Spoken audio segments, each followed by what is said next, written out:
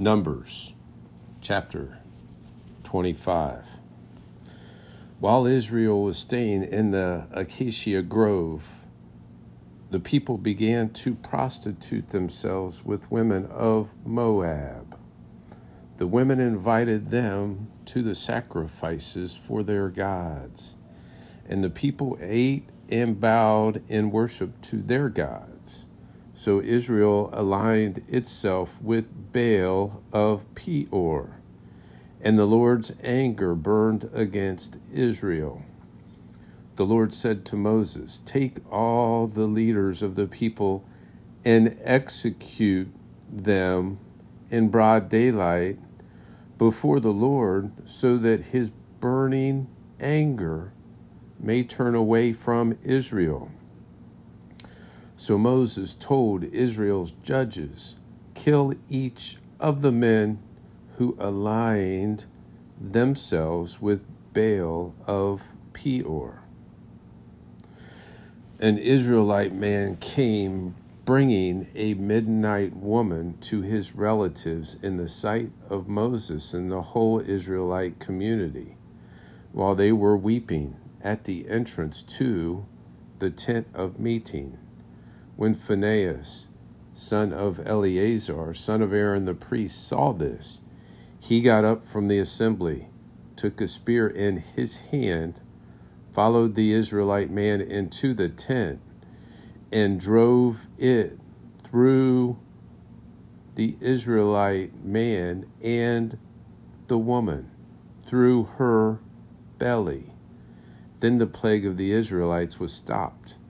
But those who died in the plague numbered 24,000. The Lord spoke to Moses, "Phinehas, son of Eleazar, son of Aaron the priest, has turned back my wrath from the Israelites because he was zealous among them with my zeal, so that I did not destroy the Israelites in my zeal. Therefore declare, I grant him my covenant of peace. It will be a covenant of perpetual priesthood for him and his future descendants, because he was zealous for his God and made atonement for the Israelites."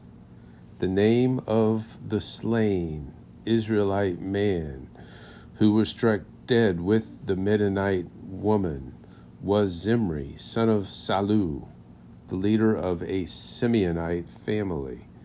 The name of the slain Midianite woman was Cosbi, the daughter of Zur, a tribal head of a family in Midian. The Lord told Moses, "Attack the Midianites and strike them dead, for they attacked you with the treachery that they used against you in the Peor incident. They did the same in the case involving their sister Cosbi, daughter of the Midianite leader, who was killed the day the plague came to Peor." Psalm 68. God arises, his enemies scatter, and those who hate him flee from his presence. As smoke is blown away, so you blow them away. As wax melts before the fire, so the wicked are destroyed before God. But the righteous are glad. They rejoice before God and celebrate with joy. Sing to God, sing praises to his name. Exalt him who rides on the clouds. His name is Yahweh, and rejoice before him. God in his holy dwelling is a father of the fatherless and a champion of widows. God provides homes for those who are deserted. He leads out the prisoners to prosperity, but the rebellious live in a scorched land.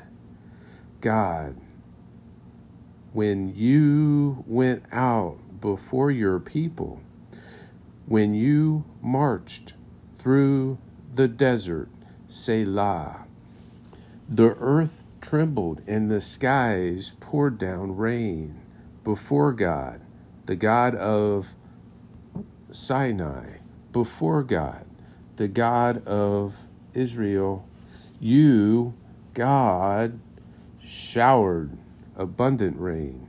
You revived your inheritance when it languished. Your people settled in it. God, you provided for the poor by your goodness. The Lord gave the command. A great company of women brought the good news. The kings of the armies flee. They flee. She who stays at home divides the spoil. While you lie among the sheepfolds, the wings of a dove are covered with silver, and its feathers with glistening gold. When the Almighty scattered kings in the land, it snowed on Zalman. Mount Bashan is God's towering mountain. Mount Bashan is a mountain of many peaks. Why gaze with envy, you mountain peaks, at the mountain God desired for his dwelling? The Lord will live there forever. God's chariots are tens of thousands, thousands and thousands. The Lord is among them in the sanctuary, as he was at Sinai. You ascended to the heights, taking away captives. You received gifts from people, even from the rebellious, so that the Lord might live there. May the Lord be praised. Day after day he hears our burdens. God is our salvation. Selah. Our God is a God of salvation, and escape from death belongs to the Lord God. Surely God crushes the heads of his enemies, the hairy head of one who goes on in his guilty acts. The Lord said, I will bring them back from Bashan. I will bring them back from the depths of the sea, so that your foot may wade in blood, and your dogs' tongues may have their share from the enemies. People have seen your procession, God, the procession of my God, my King, in the sanctuary. Singers lead the way with musicians following. Among them are young women playing tambourines. Praise God in the assemblies. Praise the Lord from the fountain of Israel. There is Benjamin, the youngest, leading them, the rulers of Judah in their assembly, the rulers of Zebulun, the rulers of Naphtali. Your God has decreed your strength. Show your strength, God, you who have acted on our behalf because of your temple at Jerusalem. Kings will bring tribute to you. Rebuke the beast in the reeds, the herd of the bulls with the calves of the peoples. Trample underfoot those with bars of silver. Scatter the peoples who take pleasure in war. Ambassadors will come from Egypt. Cush will stretch out its hands to God. Sing to God, you kingdoms of the earth. Sing praise to the Lord. Selah. To him who rides in the ancient, highest heavens. Look, he thunders with his powerful voice. Ascribe power to God. His majesty is over Israel. his power among the clouds. God, you are all-inspiring in your sanctuaries. The God of Israel gives power and strength to his people. May God be praised. Isaiah chapter 15. Ar in Moab is devastated, destroyed in a night. Kir in Moab is devastated, destroyed in a night. Dibon went up to its temple to weep at its high places. Moab wails on Nebo at the Medeba. Every head is shaved, every beard is cut off. In its streets they wear sackcloth. On its rooftops and in the public squares, everyone wails, falling down and weeping. Heshbon and Elilah cry out. Their voices are heard as far away as Jahaz. Therefore, the soldiers of Moab cry out, and they tremble. My heart cries out over Moab. My heart cries out over Moab, whose fugitives flee as far as Zor, to Eglath-Shelishiyah. They go up the slope of Luhith, weeping. They raise a cry of destruction on the road of Horonaim. The waters of Nimrim are desolate. The grass is withered. The foliage is gone, and the vegetation has vanished.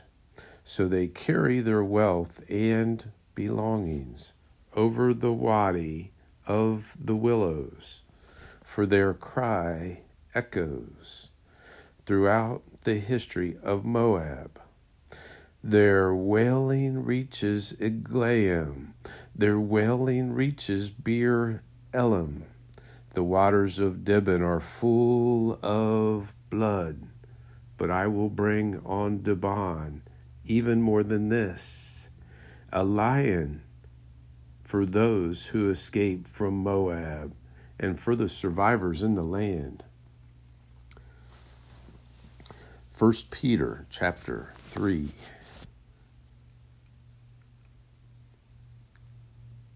In the same way, wives, submit yourselves to your own husbands, so that, even if some disobey the Christian message, they may be won over without a message by the way their wives live when they observe your pure, reverent lives.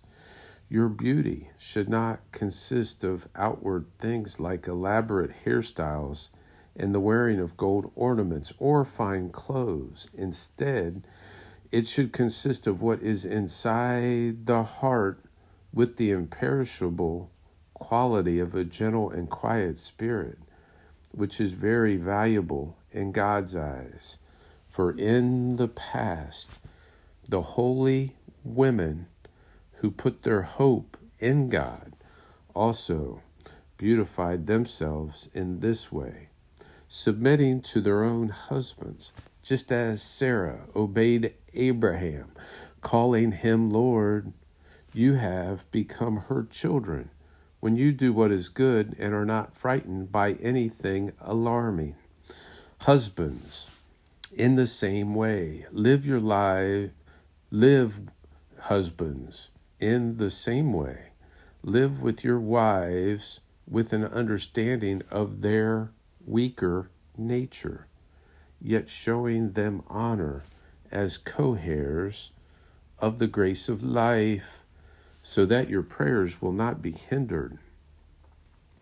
Now, finally, all of you should be like-minded and sympathetic, should love believers and be compassionate and humble, not paying back evil for evil or insult for insult, but on the contrary, giving a blessing, since you were called for this, so that you can inherit a blessing.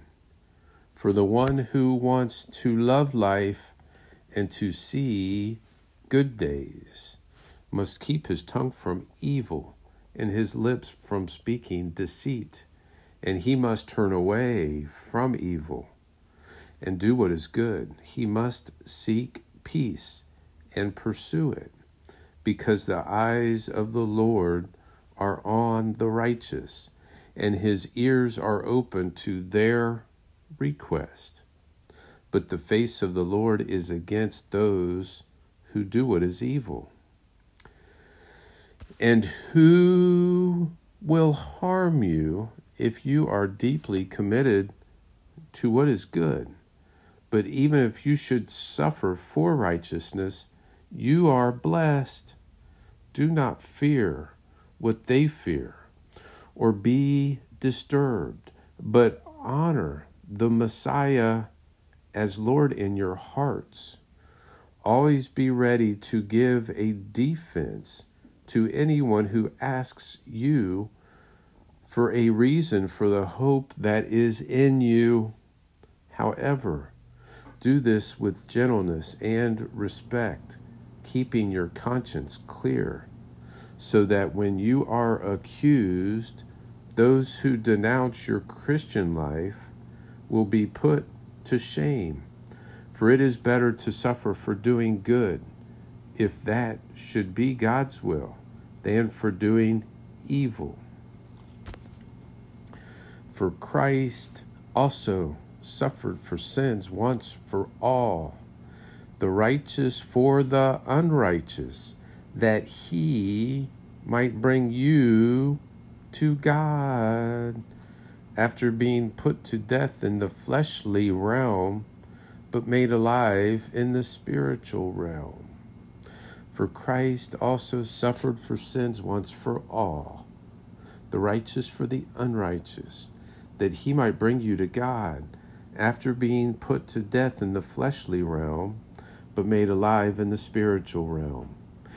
In that state, he also went and made a proclamation to the spirits in prison, who in the past were disobedient, when God patiently waited in the days of Noah, while an ark was being prepared.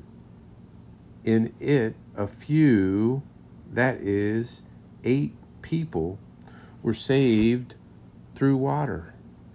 Baptism, which corresponds to this, now saves you, not the removal of the filth of the flesh, but the pledge of a good conscience toward God, through the resurrection of Jesus Christ. Now that he has gone into heaven, he is at God's right hand, with angels, authorities, and powers subject to him.